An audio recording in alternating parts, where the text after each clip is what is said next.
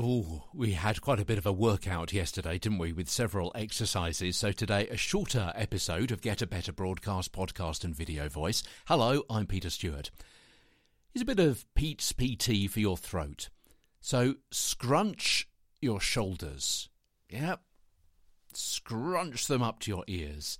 And also I want you to stretch your arms and have a great big yawn.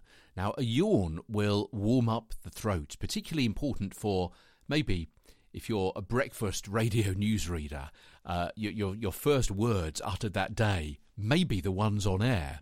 So don't let that be a problem for you. You can sing in the car on the way to work. Give your larynx a bit of a wake-up workout and gently see how high and low you can go. And when you're in the office, perhaps try some of those exercises we did yesterday with Fuzzy Wuzzy and so on.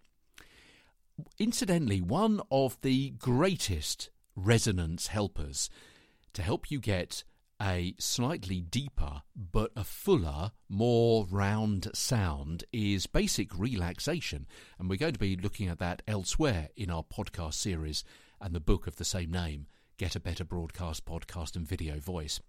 But being in a state of relaxation mentally as well as physically will enhance your sound by diverting it to the resonance chambers. You'll have noticed these more when they perform badly. For example, when you've got a cold.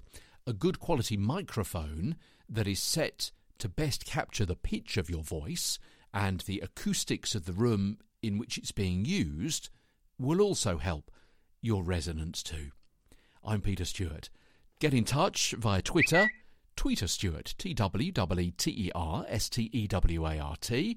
And tomorrow we've got a great quote that I want to bring you. And then we're going to start moving into the mouth and start talking about the tongue and the teeth and the lips and the jaw as well, your kind of mouth furniture, and what that does to help you articulate better. And with better articulation, you've got better communication.